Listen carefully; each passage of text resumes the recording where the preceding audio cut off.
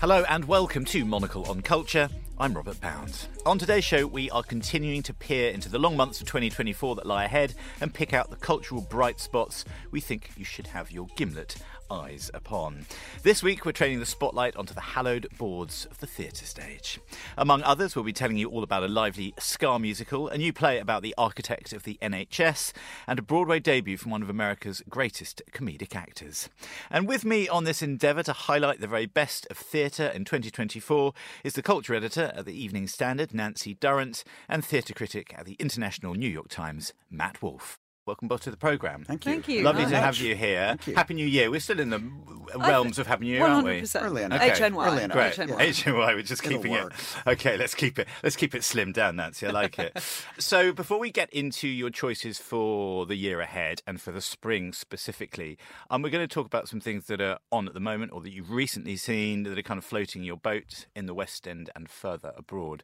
And Matt, your pick is Edward Scissorhands at Sadler's Wells. Yeah, this is a dance theatre piece by Matthew Bourne for his company, which has been around for a long time.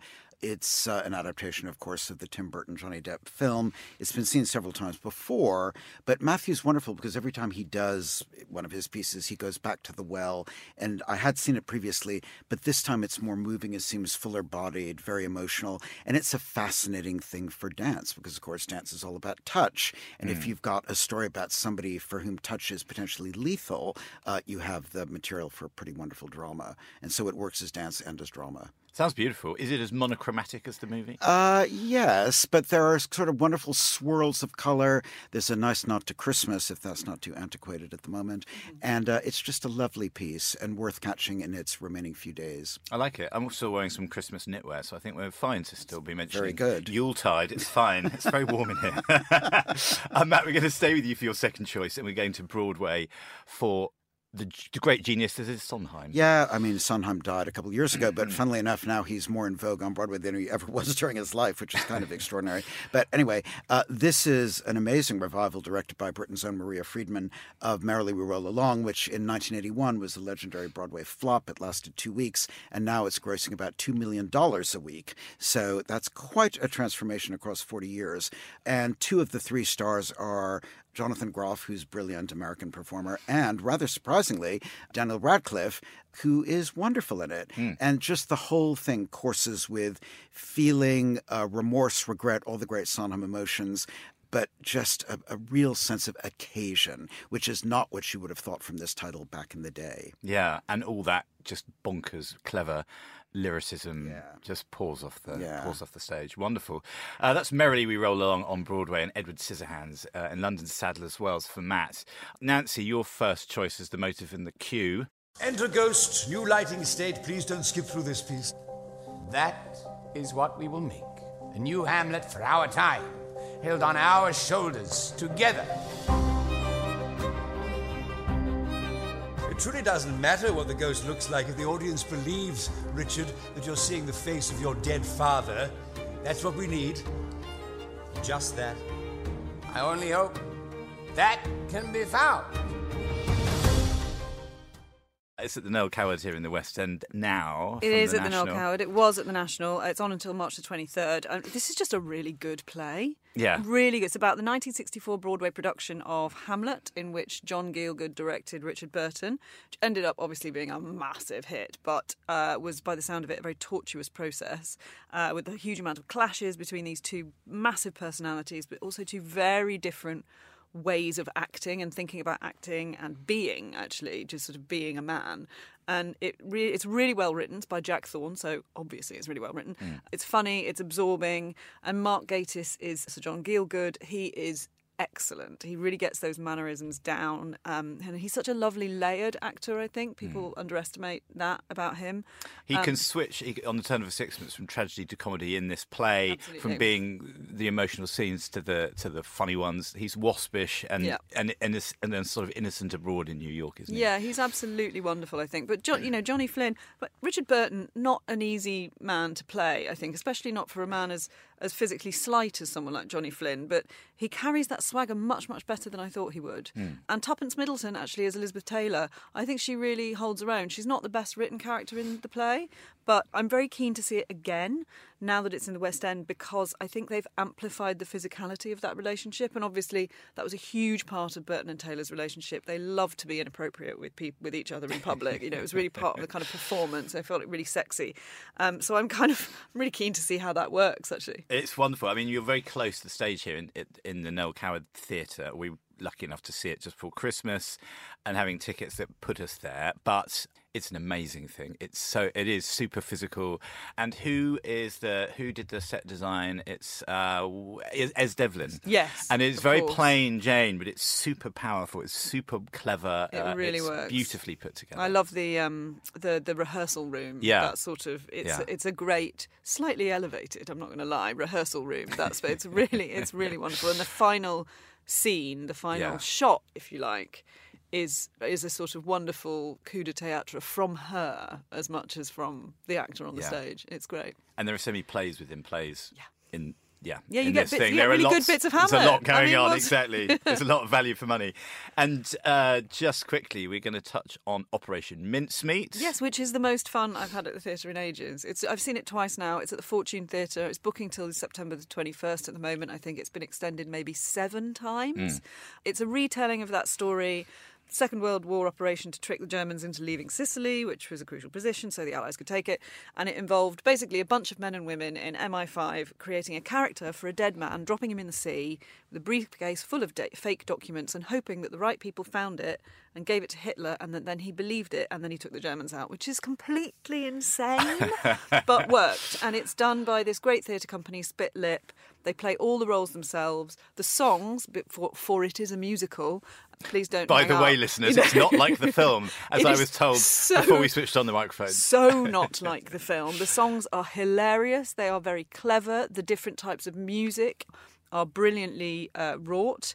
And the energy is immense. And then every now and again, they will just grab your heart and break it in two. It is brilliant. You have to see it. Sounds fun. like that's a threat and a promise from Nancy Durrant. Thank you. So that was our kind of quickfire roundup of what's been recently on in the West End and further abroad. And Matt, now we get into the meat and potatoes of our show today. And we're going to start at London's National Theatre with Nye. Who is he? Well, Aneurin Bevan was the architect of the National Health Service, the NHS, in the UK. Something to which I've become a great convert in my years here as a displaced New Yorker. And this is interesting for a lot of reasons. One is that it's one of the, if not the last production at the National before he steps down, directed by its leader, Rufus Norris, who is ceding his tenure in 2025 to Indy Rubus Singham.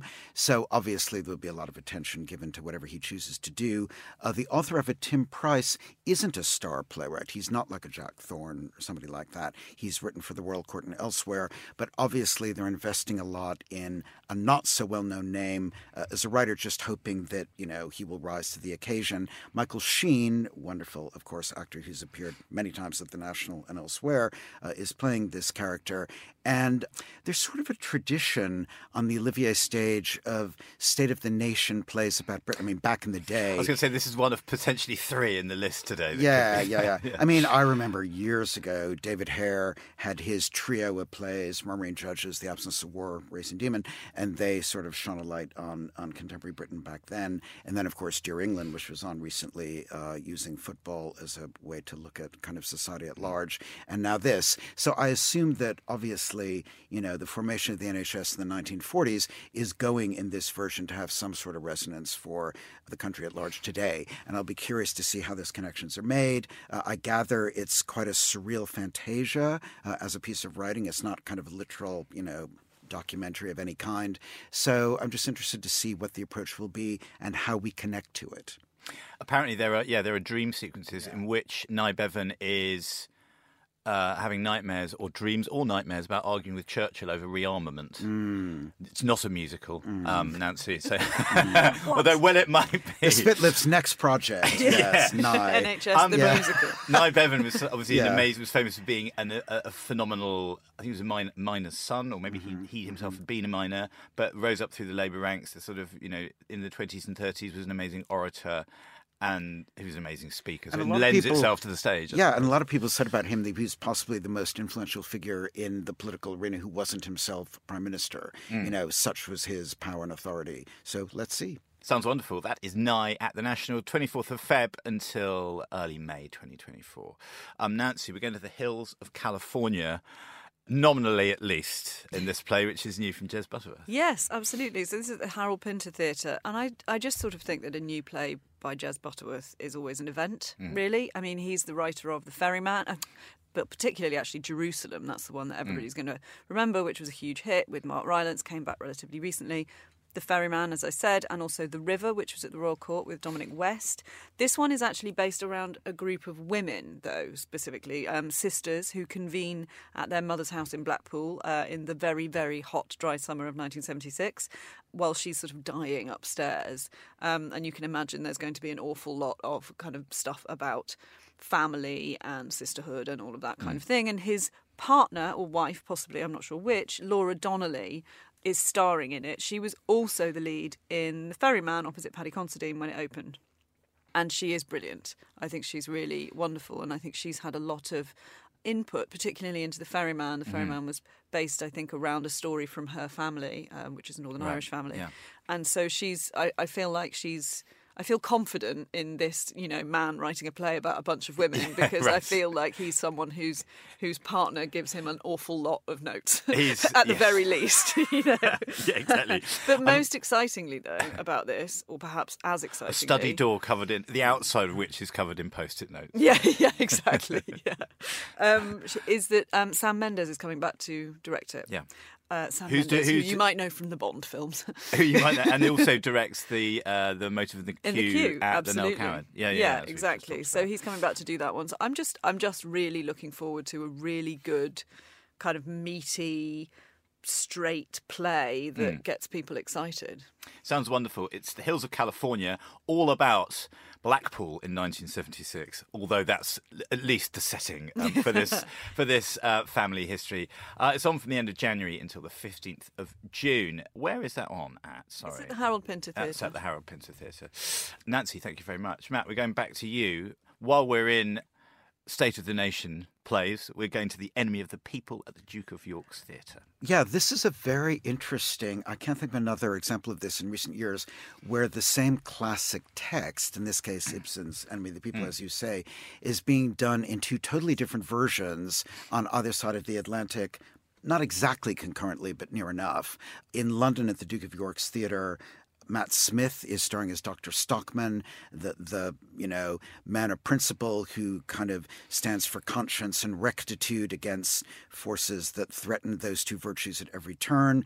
The press release says that this will have, this will be very timely in the era of global warming and climate change. I can think of lots of other reasons in the realpolitik that we inhabit at the moment. I can think of newspaper headlines.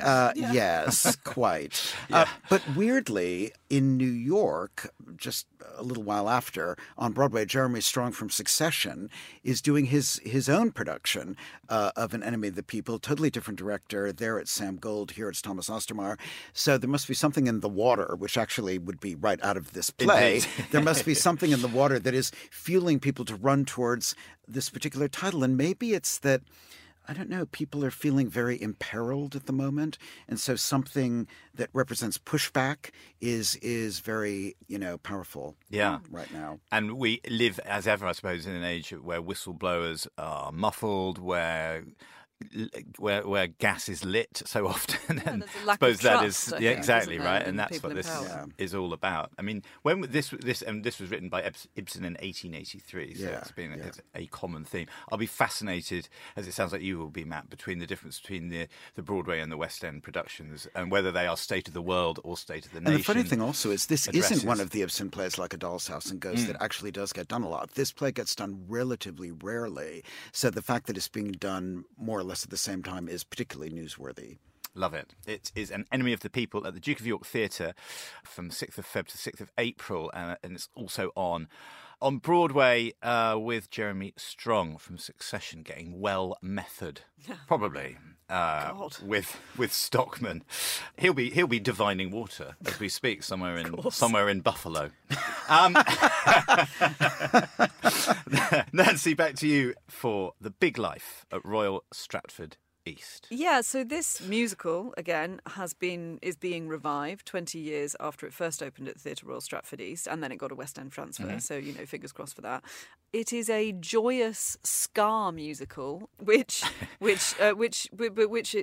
takes characters who have come over on the Windrush, so of course it now has a kind of undercurrent of sadness that it doesn't have in its original production, as I believe. I haven't seen it, so I'm excited to be able to. But it's based on Love's Labour's Lost, one of Shakespeare's crappiest My plays. sharp intake of breath, by the way, was not laughing at a ska musical, but at the three elements: a ska musical about Windrush set to Love's Labour's Lost. Yes, well, those quite. three things seem to be put into a Scrabble bag and shaken. Exactly. Somewhat. But it's one of Shakespeare's most crap plays, to be honest. But it's being Put it given on the poster. Yeah, but it's being given this Windrush generation spin. Three men, come over from the West Indies. They're keen to build a new life in Britain, swear off wine and women for a year to really knuckle down and get their futures going. But the three women that they meet obviously have other ideas. Now, the exciting thing for me, certainly in terms of the casting, is that it stars Gabrielle Brooks, who is a woman who is nothing like as famous as she should be. It's absolutely absurd that she's not a kind of huge TV star. You might have seen her as Rita Marley in Get Up, Stand Up. I love her. She's so charismatic as an actor. She's a knockout singer. And I just think that she can carry pretty much anything. And I didn't love Get Up, Stand Up, but I thought she absolutely shone in that. And this is a tried and tested piece of work. People loved it 20 years ago. And I'm just really excited to see it. And also I think it's wonderful that there's something which gives the joy back to that Windrush generation when it's been, so recently now and so closely associated with kind of pain and trauma. I think this is a good thing to bring back. And is this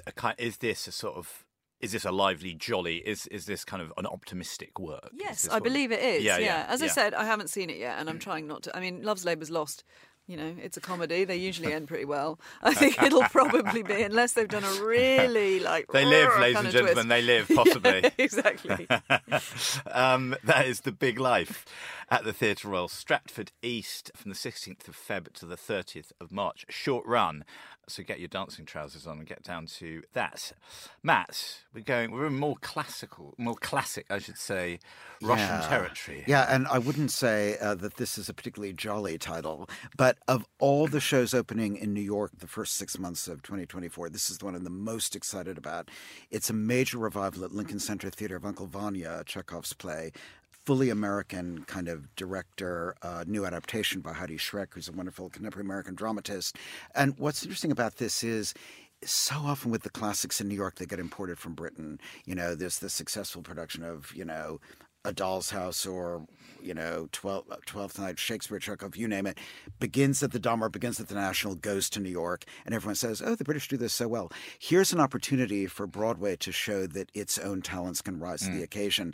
And I'm really intrigued to see the title role taken by Steve Carell, who is a film actor I absolutely love. I have no idea whether he's ever even stood on a stage before, but he is such perfect casting, I think, on paper for Vanya, who's one of these kind of middle-aged men in tragic comic despair. There's a lot of comedy in Uncle Vanya, and I think actually Steve Carell can mind that even as you're drawn towards the pathos. And the supporting cast is just this incredible who's who, the wonderful actress Nika Noni Rose, who does film and Broadway. She was in Dreamgirls.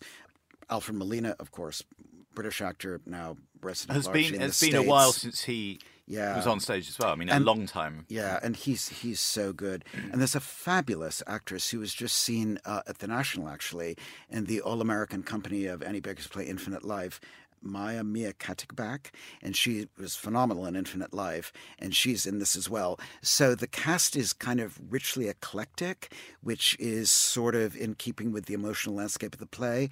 And it's a play that, if done well, should absolutely sear the soul. And I'm just rooting for it to be good. Yeah. Because, it would be great for Broadway to be able to honor Chekhov. It doesn't happen enough. And you came in, and this was probably 3 or 4 years ago, Matt, and we talked about the Uncle Vanya in the West End with Toby Jones. Yeah, that's right. Richard Armitage. So Richard Armitage is and staging of it. And what are so Toby Jones, a bit like Steve Carell, perhaps an actor who's equally at home in comedy and straight acting.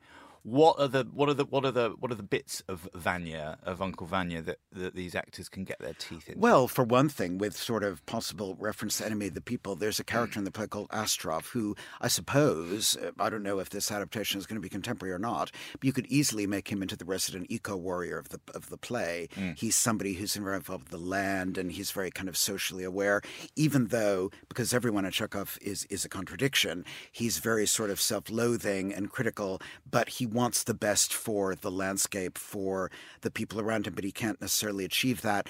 And the emotional terrain of this play is extraordinary because it's a round robin where everyone loves the wrong person, and that is not reconciled.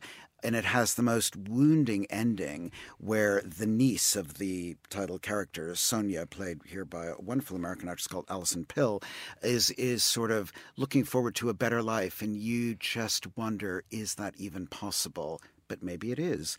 And, Chekhov always said that his plays were essentially comic, and he didn't want them to be treated as kind of descents into the abyss. So maybe Lala Neugebauer, who's the wonderful director here, will find that kind of perfect balance, which I didn't really think the Toby Jones, Richard Armitage production did. So Chekhov is the most kind of perfectly calibrated a playwright. It's hard to get right, but when it is right, there's nothing like it. Right. And just finally on this one, how interpretable is the play? Is the play itself? Is the text? I wonder. Is that the problem, that things are so specifically written down that they're difficult to interpret? No, I think it's that it's just hard to get that Janus face thing between tragedy and comedy, right. Laughter and tears. But actually, I think the play, oddly, is incredibly accessible because the emotions are so immediate. Who hasn't had an unrequited love? Who hasn't wished for something that hasn't been fulfilled?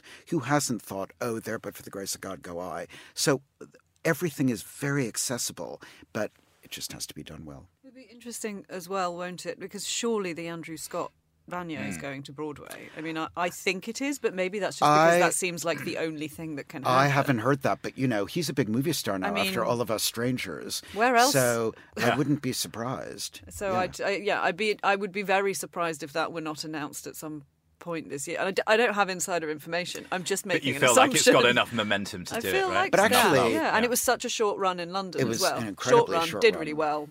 Why would you not? But that's a really good point, that there is something about this text that I think is endlessly sort of attractive. Whereas I was saying before, Enemy of the People is almost never done. Vanya's done all the time. It's kind of, especially in the UK, it's like a travelator of Vanya's, not in New York. So it'd be interesting if Vanya and this Uncle Vanya are both done there in the same year. Yeah. We can have a Broadway versus West End, Vanya off, Enemy of the People off, and this takes us back like a coda to Motive in the Queue, which I understand Olivier directed Peter O'Toole in London at the time that Gielgud was directing. Oh, did he? Right. I did not know that. God, that's interesting. That must have really pissed him off. There's an echo in this room. That's very interesting. Yeah, I think that's the case. That's good, Rob. Yeah. Okay. What have I been doing? I've been researching over Christmas, guys. Yeah. Nancy, we're coming back to you for your final choice, the final choice of the programme, in fact, and that is Sweat at the Royal Exchange in Manchester. Yes, so this is Lynn Nottage's play. It's opening in Manchester in April, the end of the month. I saw this, as I'm sure you did, Matt, when it premiered in Britain at the Donmar Warehouse. And it was directed by Lynette Linton, who is the artistic director of The Bush now. Mm-hmm. It's a play about life in the American Rust Belt as the opioid crisis is starting to bite, and the kind of dissatisfactions and frustrations and racial tensions and class tensions that sort of led to the rise of Trump are bubbling up. She wrote it before he got into power, but it resonated so much because he was very recently in power, I think, when it came out. Mm-hmm. She's a very deep researcher, Lynn Nottage. She spends a lot of time and kind of immerses herself don't know how she did that for MJ the musical, but anyway, she spent time there in dancing the around the Rust Belt. kitchen like all of us. Presumably, yes. And I think those who she spent time with in that part of America felt that she did a really good job of depicting what they were going through, and what their lives were like, and their feelings, and so on. And it's, apart from anything else, it's just a fantastic play. She's a great writer. Her dialogue is on point. You never feel like it's a very, very traditional straight play, and you never feel like you're watching a play. You're just completely immersed in this world. It's got brilliant natural dialogue, really meaty characters. Manchester is my hometown. I grew up there, and I'm just really excited for audiences there to see it, because I think they'll really love it. And there's a sort of bit of shared history with the Pittsburgh, Pennsylvania, whatever it might be, of the United States that she writes about, or she's writing about here in Manchester. I suppose there is a post-industrial story. Yeah, absolutely. Yeah. It's got that sort of background, although the difference is that, Manchester has kind of just sort of continually reinvented itself, and whatever's going on in this community that she writes about, it's stagnant and it can't go anywhere. Is this typical of Lynn Nottage's work? Well, this sort of working class, factory floor kind of thing. I mean, I don't. Matt might know better than I do, but the last thing I saw by Lynn Nottage, actually, the last thing I saw by Lynn Nottage was at the Donmar, and it was actually a sequel to this play. Okay. Much more of a comedy about finding joy in the perfection of a sandwich, but it had about food, but it had one of the characters from this play is transposed. It's post this, but but the other play that I saw by her this year was about a dead elephant. So it was about the That seems now like a stupid question. but it was about, I suppose, the thing that's typical is the kind of deep research. It was about the international ivory trade, and it jumped all over the globe and many, many different characters, but you always felt that she knew exactly what she was writing about. You never felt like she was sort of coasting the subject. It was really, really, really well done, but it was haunted almost literally by the ghost of a dead elephant. Which we're not going to snigger at. We're just going to take that, and anything can happen on the stage. Indeed it can. Nice. That's the magic of it. That is Sweat at the Royal Exchange in Manchester, and that is on from the 26th of April until the 25th of May, just under a month to catch that in Manchester. That is all for this week. My great thanks to Nancy Durrant and Matt Wolfe. Thank you both very much. What a wonderful year ahead we've got. Oh, I can't wait. Yeah, let's hope. Really wonderful stuff, and a bit of sort of pugilistic Broadway versus West End vibes. Yeah, and the motive in the queue, even toasts during the show to Broadway. Yeah, indeed. Yeah, exactly. So thank you very much, both. Monocle on Culture is produced by Sophie Monaghan-Coombs and Steph Chungu, and Steph also edits the show. We'll be back at the same time next week, but until then, from me, Robert Pound, thanks for tuning in.